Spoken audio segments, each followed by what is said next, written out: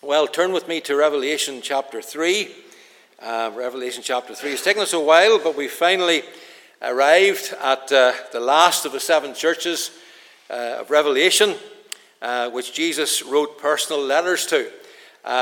Laodicea was about 43 miles east of Philadelphia that we looked at last week, and it would have been the final stop on this first century postman's postal route. You know, he would have went from Patmos, picked up the letters on the island of Patmos where John had the vision, as it were, and took it to Ephesus, then Ephesus to Smyrna, Smyrna to Pergamos, Pergamos to Thyatira, and then Thyatira to Sardis, and Sardis to Philadelphia. And from Philadelphia, he has moved on now to the last church, Laodicea.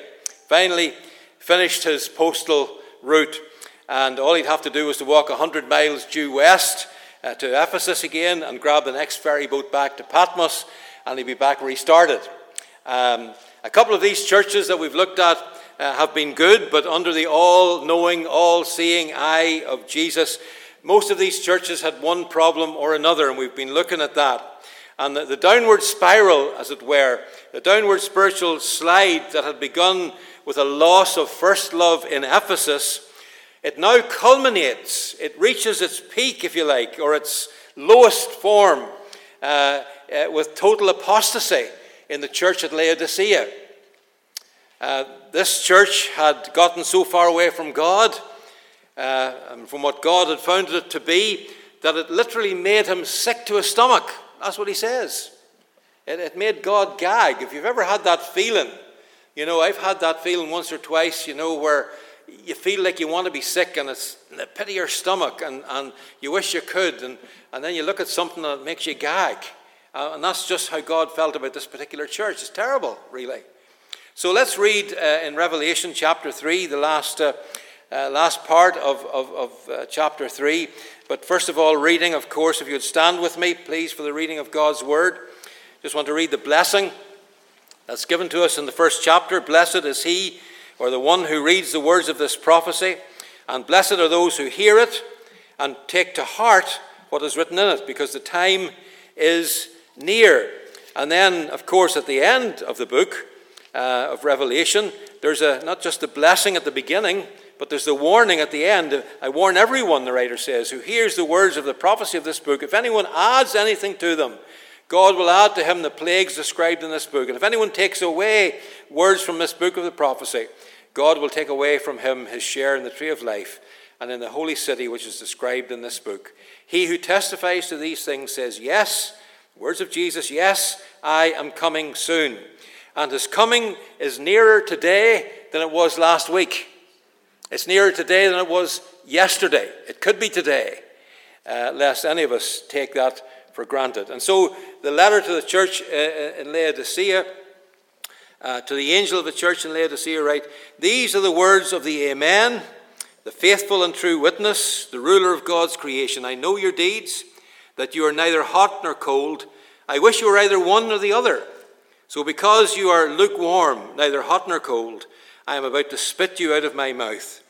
You say, I am rich, I have acquired wealth and don't need a thing, but you do not realize that you're wretched, pitiful, poor, blind, and naked.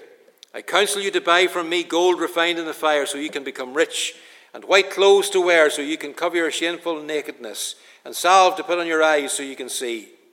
To those whom I love I rebuke and discipline, so be earnest and repent. Here I am, I stand at the door and knock.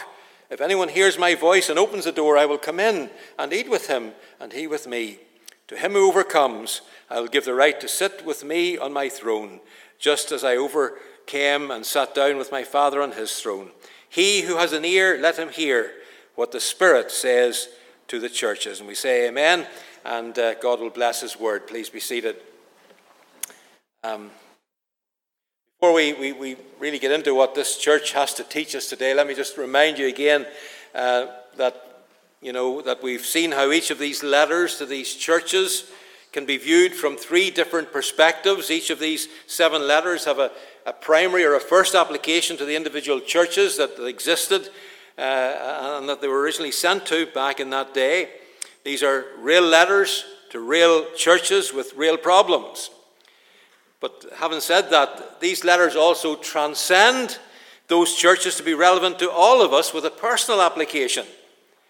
These letters speak to every Christian in every church. And then thirdly, these letters also describe not only a single church in history with lessons that are applicable to us today, but they describe a kind of church that has existed throughout the history of the church. And so these letters have this prophetic anticipation that I've mentioned a few times. And each church would seem to represent a period or a dispensation in the history of the church. And the church at Laodicea that we're looking at this morning, this last letter, it pictures the period from about the mid-19th century through to the rapture, which is when Jesus will return in the end of time, and he'll take his church out of the world before the time of the great tribulation all over the earth. And in this perspective, Laodicea is a lukewarm, kind of moderate and increasingly apostate church, which is, as many scholars would say, which is where many churches have ended up today. When we look back on 21 centuries of church history, we can see how accurate the book of this prophecy has been. Each of the 7 churches represents a time where the prevailing general atmosphere of the time was consistent with the conditions described in each of the churches. As we come to this last church, it's clear both as history and as prophecy would tend to confirm that Laodicea really is the church of our day, the church of the 21st century, of which one of the characteristics is the phenomenon of popular opinion. Some people have called it the tyranny of the minority, including that of a minority view being the dominant voice to be listened to in these days. It's significant that the name Laodicea actually means the judgment of the people, or to put it loosely, the people's rights. And is that not a symptom of our time and of our day? Everyone's fighting for their rights. You probably heard the story recently up north. A man who worked for the government in the government building didn't like the fact that he had to walk past a photograph of the Queen in one of her buildings. And he exercised his rights to express that. And the photograph was taken down. And he was given £10,000 in compensation because he felt he had a right to that. The people's rights. There's a Latin term, vox populi, vox dei. The voice of the people is the voice of God. It seems to be the cry today. Many churches are operating on that basis. Things are advocated if they're popular with the people outside the church or with carnal Christians inside the church, and in doing so the truth of Scripture is conveniently kind of set aside for the sake of popular opinion. The rights of the people alone, whether it's the people inside or the people outside the church, is now the moral compass by which we make decisions and take direction within the church of God. There was once a time when the church taught that the self-life, that is, the natural life with which we were born, was something that needed to be crucified. It required self-control. It required discipline. As Jesus said in Luke 9, "He that comes after me must deny himself and take up his cross and follow me." There was once a time when the truth of Scripture was the bedrock of all evangelical churches. And you could count on the fact that the Bible was fully accepted as the inerrant and authoritative Word of God. But now it seems churches and seminaries or Bible colleges, many of whom still call themselves evangelical, are rethinking the reliability of the Scriptures to form our faith and practice. And they're claiming that it must be judged by men before it's accepted. That's a Laodicean spirit, if you like, foreseen by Paul in his second letter to Timothy, 2 Timothy chapter 4. He said, "For the time will come," maybe now is, "when people will not put up with sound doctrine. Instead, to suit their own desires, they will gather around them a great number of teachers to say what their itching ears want to hear. They will turn their ears away from the truth and turn aside to myths." And unfortunately, and sadly, that's what's happening today in Christendom, particularly in the West. And the result of that is that the popular culture begins to prevail rather than the standards of the Word of God. And many believe, including myself, that this paints a picture for us of the church that will exist when Jesus returns. And it may even be typical of the state that currently exists in Christendom, as I said, especially in the West. Let me ask you a question. What is the greatest challenge facing us as the church today? Have a think about that. What's the greatest challenge facing us as a church today? Many people would suggest that it's the onset of Christian persecution that's coming our way. But I have to tell you that it's not that, because persecution actually is the fastest way to grow a healthy, vibrant church. The greatest challenge to any church is not persecution, but listen, the greatest challenge to any church is prosperity. We're among the wealthiest nations in the world. We have more churches, more Bibles, more Christian literature, tracts, DVDs, Christian schools even, Christian media, than any of the other nations in the world. And yet, in spite of all these blessings to the church in the West, and I include, of course, the United States, Canada, and that, despite all of these blessings, we're not influencing our culture like we should. And the reason is simple. As Christians, we can't really handle prosperity, because with freedom and prosperity, we become comfortable and we become self-sufficient. And this brings the temptation to trust in our blessings rather than to trust in the blesser, the one who blesses us. We tend to seek happiness in things and security in wealth, and the result is that we too often fail to rely on God, and because of that, our service for Him becomes blunted. Leonard Ravenhill was a great revival preacher of yesteryear. He was a close friend of A.W. Tozer, and he was a mentor to the Christian singer Keith Green, if you know any of Keith Green's songs, brilliant songs. And Leonard Ravenhill wrote in his book, Why Revival Tarries, he wrote, the early church was married to poverty, prisons, and persecutions, and today the church is married to prosperity, personality, and popularity. Oh my goodness, was that a prophetic statement to make 50, 60, 70 years ago? This last letter, is the saddest and the most disturbing, and the one which we can probably identify with clearly today. Jesus instructs and warns us against the lukewarm effects of trusting in material wealth and having a consumer mentality, rather than pursuing a vital relationship with God. The Laodicean church had lost its impact on the world, and because it had become preoccupied with the world, it had left Christ standing outside the church. Can you imagine ending up like that? Certainly the picture of the church in the last days, and we've moved in our series from the days of the apostles, really today, to the days of apostasy. Churches like Laodicea dominate, I would say, the landscape of our world. And while individual churches might not perfectly fit the mold of this church in Laodicea, elements of the problems that existed in Laodicea can be found in many churches. And those same problems can be found here if we're not careful. And they might even be here if we're to be brutally honest. Laodicea, you see, was a part of a tri-city area, 3 cities, closely associated with the cities of Colossae and Hierapolis. And in order to get some context regarding this church, Paul's letter to the church at Colossae actually helps us to understand some things. It's interesting to note that while Paul never visited this church in Laodicea, as much as we know, even in his day, he was concerned about it. He was concerned about its spiritual health. He writes in Colossians chapter 2 and verse 1, I want you to know, he said, how much I am struggling or concerned for you and for those in Laodicea and for all who have not met me personally.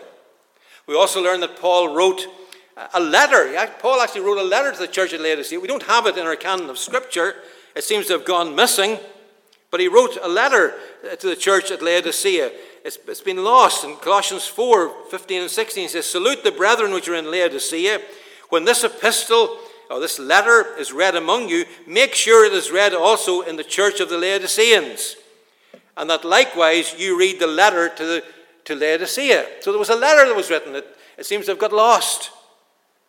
And yet another indication of Paul's prayerful concern for this church is found in Colossians chapter 4 and verse 17, where Paul gives a stern warning to one of its church leaders. He says, "Tell Archippus," what a name that is, Archippus, "see to it that you complete the work you have received in the Lord." This letter to the church in Colossae was written 30 years before the book of Revelation, so perhaps it was Archippus' failure to do what Jesus had commanded that started this little church's downfall and its downward spiral. Now, Laodicea was noted in the day throughout the Roman Empire, throughout the Roman province of Asia for its wealth, its commercial life, its medical practice. As the banking center of Asia, it was the most prosperous of the 7 cities, with many large, beautiful homes, the ruins of which are still visible today, and probably some of them were owned by Christians. Laodicea had a flourishing clothing industry, and the countryside that surrounded it was renowned for a certain breed of black sheep. Is there black sheep around here? I don't know. But these black sheep, its wool was like it had a glossy sort of darkness, and it made it popular, so much popular that its wool was used for garments, and it was exported all over the world. And the city was also noted for its medical practice, especially for its eye and its ear lotions. And the medical cult of Asclepius was located there. And still today, many medical professions across the world wear that symbol, that ancient symbol of Asclepius, a staff with entwined serpents around it. You'll see it in many medical practices today. So taken together, Laodicea was a kind of a Bank of Ireland, a Dunn's department store, a Beaumont hospital, all rolled into one with the best practices and all of those things. But in addition to those 3 good things, Laodicea was also known for one bad thing: its lukewarm drinking water, which came from 2 sources. In nearby Hierapolis, there were hot mineral springs, but by the time the water got to Laodicea through aqueducts, it was kind of brackish. It tasted like minerals. It was no longer hot. It was lukewarm. And cold water was also piped in from Colossae, but it too would be tepid by the time it got to Laodicea. So Laodicea was not a town where you could find a cold, refreshing drink of water. Instead of satisfying your thirst, the water you got there would probably tend to make your stomach a little bit queasy, especially the lukewarm mineral water from Hierapolis. Let me ask you another question this morning. Would you consider yourself to be a moderate? Now, that's not a political question, but just generally in life, would you consider yourself to be a moderate? Not many people would answer yes, especially when it comes to politics these days, which seems to have people polarized, because the moderate person has become a bit of an extinct species. But let me ask the question this way: are you a moderate Christian? Are you a moderate Christian? It largely depends how you define the term, because in the King James Version, Philippians chapter 4, verse 5 says, "Let your moderation be known to all men." That's a good thing. It means, live with a gentle spirit, be considerate of others, don't always demand your own way. That's the sort of moderation we should all desire. But there's another kind of moderate Christian that's not so good, because the moderate Christian has a moderate Christ who makes moderate demands. And that's exactly what was happening in the church at Laodicea. Outwardly, the church in Laodicea appeared to be strong, appeared to be prosperous, and clearly the people who worshipped there considered themselves to be happy and blessed. They lived in a town that others envied, apart from its water. And it seems that this church drew some of its members from the wealthy families around it.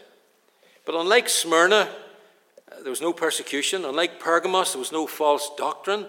Neither is there anything corresponding to gross immorality, the immorality of Jezebel that we looked at in another church in Thyatira. Laodicea seems to have been a comfortable place to live and a comfortable place to go to church. It was a church filled with moderate Christians. And that combination made Jesus sick to his stomach. Now, with all this context in mind about Laodicea, let's go back to the text itself. And as in other letters, Jesus introduces himself in a very significant, a very relevant and meaningful way to this church. His opening description of himself forms the key to what this church really needed. He presents himself as, verse 14, the Amen, the faithful and true witness, the ruler of God's creation. You know, Amen is usually the final word of a prayer, isn't it? But here it means much more than I'm finished or let's eat the food. It's a sign of agreement. And here Jesus calls himself the Amen, or the last word. He's the last word in human history. He's the last word in your personal life and in my personal life. He's the last word. Not cancer, not divorce, not bankruptcy, not death, not hell. Jesus and Jesus alone is the last word in your life and in my life. He's the final Amen to all that God has declared. And because he's the faithful and true witness, we can trust him completely. What he says is true. All he says is true, and it's true for all time.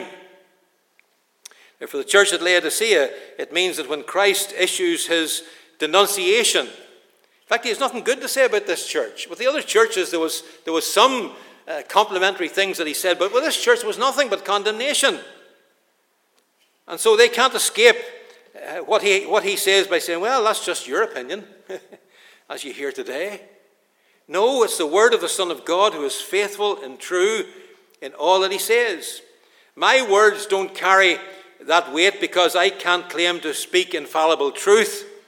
But when Jesus speaks, the church must listen because he speaks only the truth.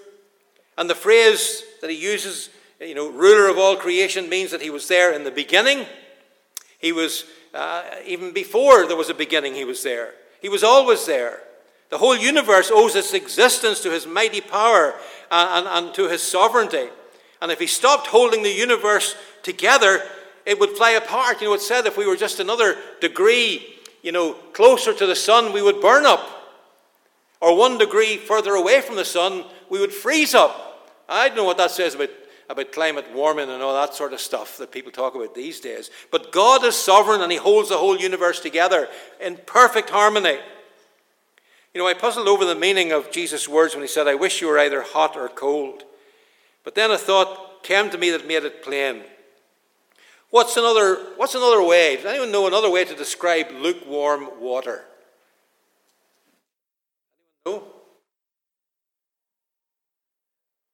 This is probably lukewarm water. Do you know why? It's sitting there for a while. It's probably at room temperature, right? Doesn't make me gag or be sick, but it's neither hot nor cold. It's lukewarm. Room temperature. What do you need to do to make water room temperature? What do you need to do to make it room temperature? Nothing. Just leave the water alone and it'll become room temperature. Suppose you want hot water. You've got to do something to make it hot, haven't you? You've got to put it in a saucepan or something else and put it on the cooker or in the microwave, because water never becomes hot on its own. And if you want cold water, you've got to do something to make it cold. You've got to put it in the fridge or put in some ice cubes, something like that. Because again, generally, water will never become cold if it's left to itself. It will always settle at room temperature. So here's the nub of what Jesus was trying to say to this church. The Laodiceans weren't guilty of some intentional sin, such as committing some immorality, sleeping around, promoting false doctrine, or welcoming in false prophets, because in order to be guilty of those things, you have to do something. You must make a decision in order to move in that direction. But how do you become lukewarm? You just do nothing. You just do nothing. And that's what you'll become. You'll become lukewarm. A lukewarm Christian is nothing more than a room temperature Christian who has become adjusted to his or her environment. And rather than changing the world around them, they have slowly let the world change them. And when confronted with eternal riches in Christ Jesus, the Laodiceans had settled for a few euros worth of God. And to make matters worse, they were happy about it. They were content about it. Some churches take the middle road, believing the truth but unwilling to take a stand for it. They're evangelical in name at least, but they're not evangelistic. They follow the old saying, well, let's go along to get along. That's happening in many churches today. And that's the very definition of moderate Christianity. Jesus next says something. He said to other churches, he says, I know your deeds, and I know your works. To the church at Philadelphia, that was a cause for rejoicing. But here in Laodicea, it was a cause for mourning. Their deeds, their works, the things they were involved in, had some serious problems. And while Jesus was disappointed with Ephesus, he was literally disgusted with the church at Laodicea. Jesus comes to this church without a single word of commendation. And as he considers their works and their ways, he's got nothing good to say to them at all. But we should remember, of course, that this was not an expression of his anger. It was more an expression of his honesty. Because in the context of the entire letter, we can see that his words are full of compassion and a desire for this church to get a grip on reality and to change its spiritual course. And the loving thing to do to this wayward church was to rebuke them, only that he could turn them around towards him. Because as someone has said, the purpose of the gospel is to comfort the afflicted and to afflict the comfortable. And Jesus knew that this comfortable church needed some afflicting. Jesus tells them that, like the water in their city, they've lost their spiritual fervor and they've become lukewarm. They've lost their passion for the Lord and for the lost. They were indifferent and they were apathetic. They were going through the motions, but they were largely unmoved by the things that moved the heart of God. They were not burning with passion for Jesus, but neither were they totally dead and cold. They were somewhere in between, lukewarm. And this spiritual condition was making God sick to his stomach, so much so that he wanted to spit them out of his mouth. They'd become a church where it was all about me and my comfortability.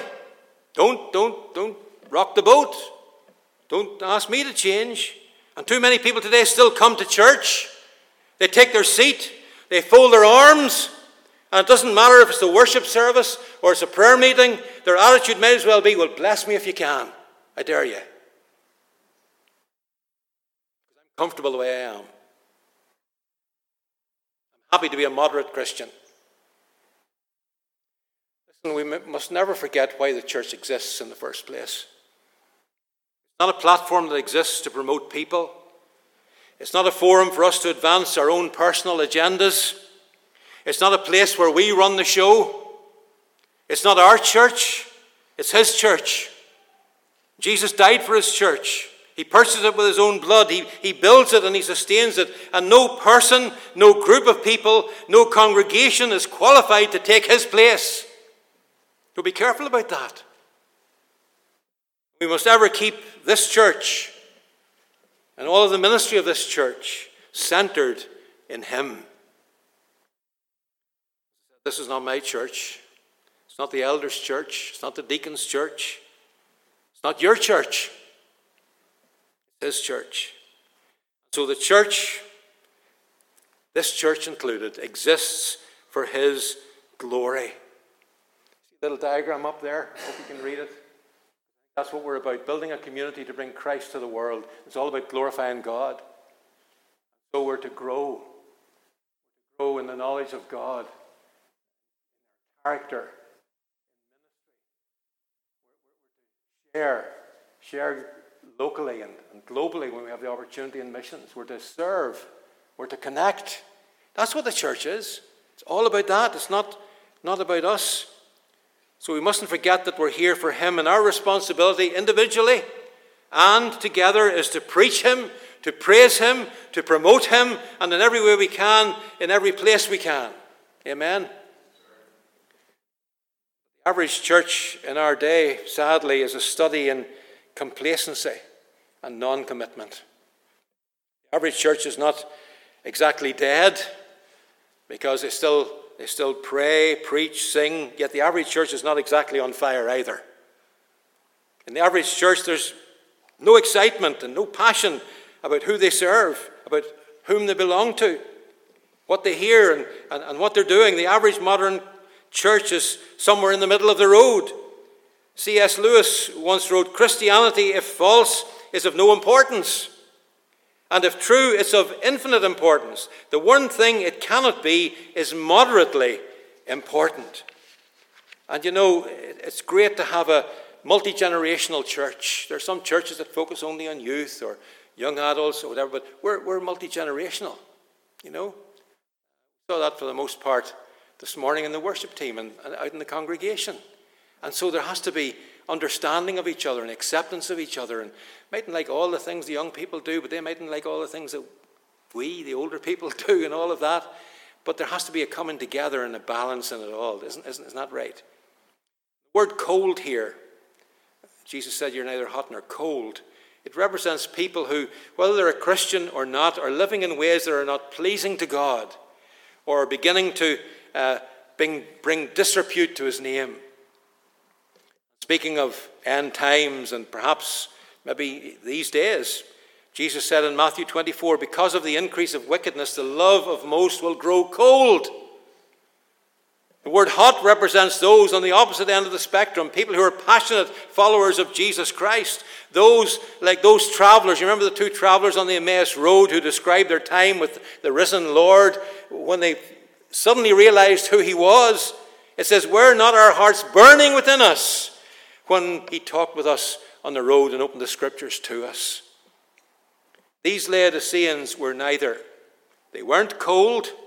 They still believed Jesus was the Christ, the Son of God, the Savior of the world. But the passion they once had for him somehow had cooled to the tepid temperature of drinking water. They had lukewarm hearts, and their commitment to Jesus was as limp as an overcooked noodle.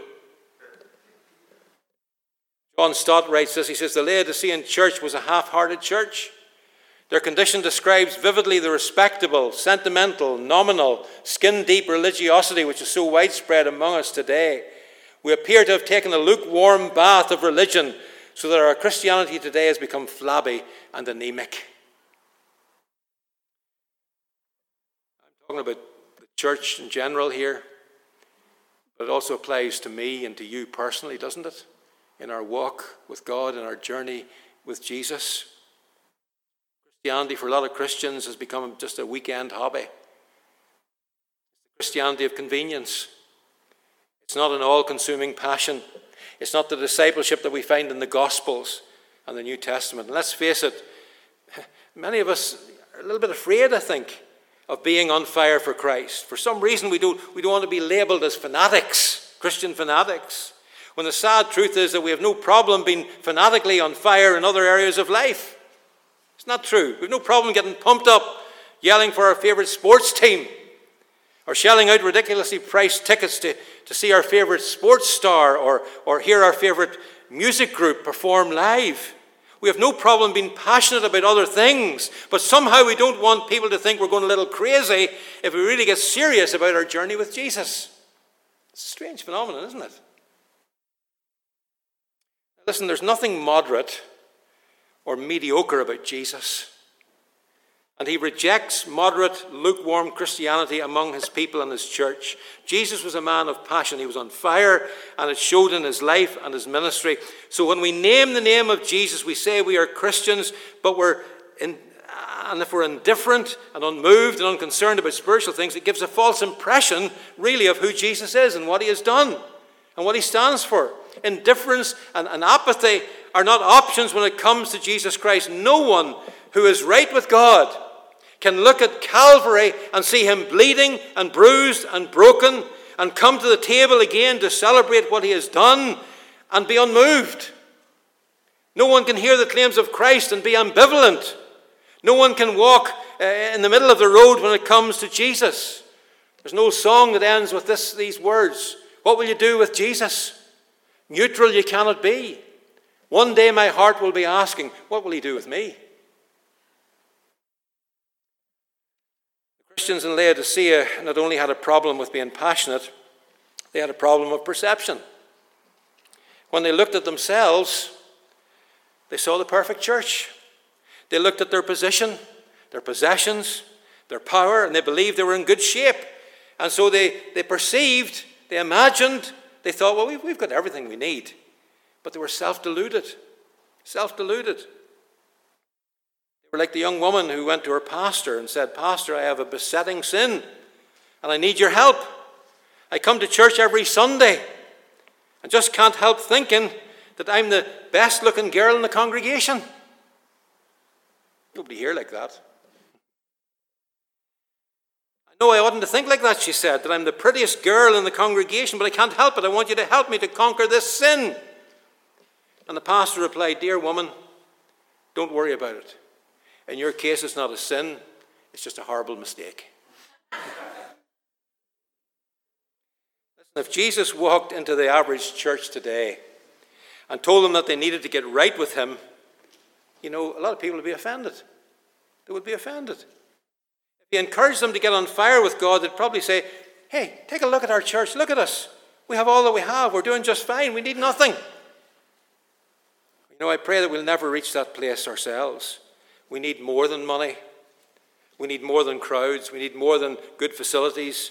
We need more than recognition out in the community. Above all else, we need Jesus and the empowering presence of his Holy Spirit, more than we maybe will even ever know. We need him. We must welcome him. We must follow him. We must obey him. We must worship him in spirit and in truth. We must live to honor him in all we do.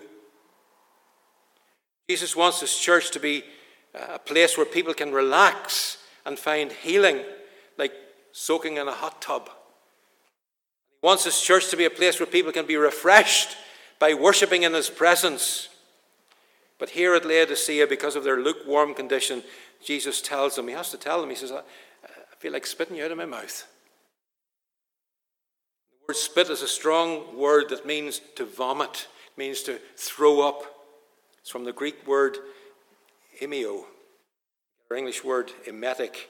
And an emetic is something that makes you want to throw up. It's like a drug that's used to induce vomiting sometimes in cases of poison and so on. In Christianity, there's no room. Let me just say this as we bring this to a close. There's no room for lukewarm, moderate Christianity or neutrality. Weak commitment is no commitment. William Barclay, the great commentator, writes, the very expression of a lukewarm Christian is a contradiction in terms. For a lukewarm Christian has no claim to be called a Christian at all. I know it might sound hard, but a Christ follower can only be a Christ follower.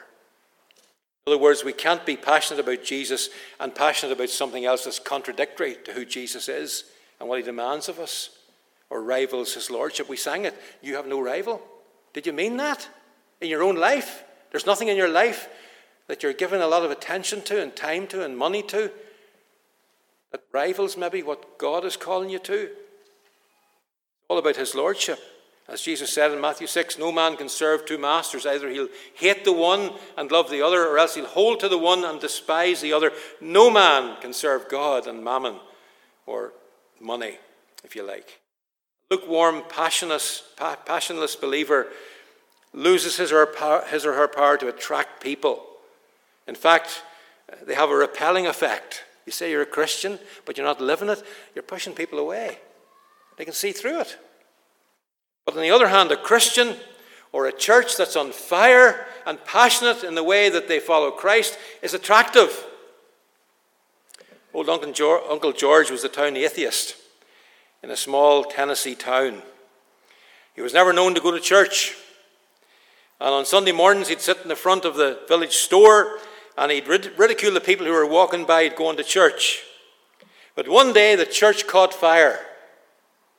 And there was no fire department in the little town. So the people formed a bucket brigade. And Uncle George stood at the head of the fire brigade, dashing waters on the flames. And the pastor saw him, and he went up to him and he said, this is the first time I've ever saw you at the church, Uncle George. And he said, yes, but it's also the first time I've ever saw the church on fire, Pastor. There were two problems in the Laodicean church. First, there was something wrong with their passion. They were neither hot nor cold. They were suffering from the leukemia of non-commitment. And secondly, there was something wrong with their self-image, their perception of how they saw themselves.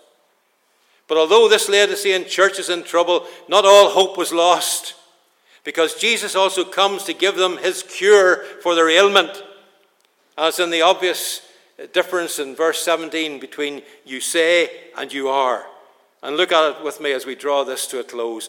They thought that they had it all, but Jesus says to them, you have nothing. They were proud of their achievements, but Jesus said they were wretched, which means troubled. They were to be pitied. They were proud of their wealth, but Jesus says they're actually poor, meaning destitute and reduced to begging. They were proud of their vision of themselves, but Jesus says you're blind. You can't really see yourself as you really are. They were proud of their fashions and their clothing, but Jesus says you're naked before me. And to be naked in that society, as in any society I would hope, was the ultimate humiliation. So they stood humiliated before him, as far as he was concerned. But then Jesus tells them where they can find all that they need. They'll come to him, put him first, live out the word of God in obedience, they will know true riches. He calls them to get on the spiritual gold standard, if you like, and live out a genuine faith before a lost world. He invites them to come to him for spiritual garments, so that he'll clothe them in robes of righteousness that will no longer appear to be naked in the sight of God. And then he invites them to come to him so that he can restore their spiritual vision. And when that spiritual vision is restored, they will be able to see themselves as they are, and they'll be able to see him as he is. And this will lead to repentance and obedience and humble service. In spite of their indifference towards him, Jesus still loves them. Someone has said, I've given Jesus plenty of reasons not to love me, but he still does. He always will. He patiently pursues us, continues to love us, even when we reject him and disobey him. And so Jesus tells them that just because he loves them like they are, he loves them too much to leave them like they are. And he uses two methods to turn them to him. He usually begins by using rebuke, which means to convict or to correct. He will in different ways remind us too about our spiritual condition, sending his word to convict us in our hearts and to let us know that if we come to him, he will receive us. And if we fail to heed his rebukes, however, he will use more direct methods. The word chasten here means to correct with blows so that he may touch any area of our life to get our attention. And I've experienced that through life. It's not a pleasant experience to have. A time, without going into details, it felt like God was dragging me through a thorn hedge to get me back on the road one time. Because he loved me. In spite of their sin, Jesus loved these lukewarm Laodicean believers. He was passionate about them. And as I said a moment ago, his words of stern rebuke are prompted by compassion for them. Jesus says in verse 19, those whom I love, you Laodiceans, I rebuke and discipline or chasten. These aren't angry words. These are loving words. And as one of the early church fathers, St. Jerome, once said, the greatest anger of God is when God withdraws his anger from us. When God chastens, rebukes, or disciplines us, we should thank him and we should feel loved. If you're like me, growing up, you remember times when because of your rebellious, foolish ways as a young child or a young adult, a youthful person, you forced your parents to love you in such a way that someone has said the board of education was applied to the seat of knowledge. You knew it hurt, but you also knew that your parents' rebuke and discipline was a sign of their love for you. There's a great deal of security in that kind of love. Jesus wanted these Christians to have that same sense of security and to know that even with all of their lukewarmness, he still loved this church in Laodicea. So he told them to be earnest, be zealous, and repent. The word zealous gives us the word zesty. It means to come to a boil. Jesus is calling his church to come to a boil, to get on fire for him again. I'm just going to ask the worship team to come back as we close here. I think that's the third time I've said we're closing, but anyway. Jesus closes his letter with some powerful promises. Laodicea has evicted him, as it were, from their church, and he's on the outside trying to gain admission, to get back in. Yet he loves them, and still reaches out to them. And in an effort to get back into his church, Jesus stands at the door and he knocks. These verbs, standing at the door and knocking, are in the present tense. So we could say it this way: behold, I am continually standing at the door, and I am continually knocking at the door. And you know, of course, Holman Hunt's famous painting, which depicts Jesus standing outside a door with a lantern in his hand, and he's knocking on the door. And when the painting was first finished, the man looked at it and said to the painter, "You made a mistake. You forgot to paint a handle on the outside of the door." And Holman Hunt responded, "There's no mistake, friend. The handle's on the inside. Jesus knocks, but you have to open the door." Here this morning, and that's maybe where you're at. You've maybe not let Jesus into your life yet. Or he's been in your life, but you're a prodigal. You've pushed him away, gone your own way. Well, I want to tell you, he's still knocking on the door of your heart this morning. One more time. Time's running out, but he's knocking on the door of your heart. But only you can open that door from the inside and let him in. What condensation, what patience Jesus shows us here. He's a true gentleman. He will knock and he will call, but he won't break the door down. It must be opened by an act of will. What a picture. God is outside his church. He's trying to get in. He's saying that if only one member would answer him, what a change there might be. Oh, we've got ministries here that are probably second to none. Our youth ministry, for example. Our premises here are palatial. Everyone who has come here that I've talked to, haven't been here before, said, wow, what a church, what a building. The presence of the preeminent one could be, and sometimes is, outside the door. By the way we live and the way we have attitudes within the church. And it shouldn't be so. It shouldn't be so. But Jesus never gives up on his efforts to enter the lives of those he loves. And I'm glad, for one, that he never gave up on me, and he never will. Jesus doesn't need for the whole church to get on fire so he can come in. He just needs one person to hear him and open their heart to him. The ancient Greeks enjoyed 3 meals, usually had a large breakfast, like some of the folks that went down to Newcastle yesterday. I've never seen so much eating. And they had that large breakfast, a smaller lunch, and then a leisurely evening meal that they called supper. And at this evening meal, the family would take their time, they would talk, they would fellowship. It was a time of intimacy for the family. So Jesus is saying here, if you will just open the door of your heart, I will come in and have supper with you. I will fellowship with you. I'm glad he made that offer to me one day. I'm glad he gave me the grace to accept him and to continue to invite him back when I've been convicted, as I have been many times, of my tendency to lock him outside of the door of my heart in some particular area of my life. I need him, and you need him. You know, it occurred to me that becoming lukewarm is especially likely among those who are long-time Christians or churchgoers. Once you've been a Christian or in a church for a few years, you know the ropes, right? You know how it goes. You know where to sit. You know how to get along in the worship service. You know how the machinery of the church works. And I came to the startling realization that I am as prone to lukewarmness as anybody else. I've been a Christian now for 48 years. I've been a Christian so long that it's easy to take it all for granted. What amazes new believers may not amaze me anymore. So my prayer for myself, as well as for each of you here this morning, or those who are not here but would listen to this on the internet, I just ask that you would join me in this prayer. Let's bow our heads and close our eyes and just enter into this prayer as I read it for myself and for you this morning. Lord, continue to show me the truth about who you are and about who I am. Father, scrape away any build-up of indifference or apathy or non-commitment that blocks the work of your Holy Spirit in my life, lest, having preached to others, I might find myself spit out by Jesus.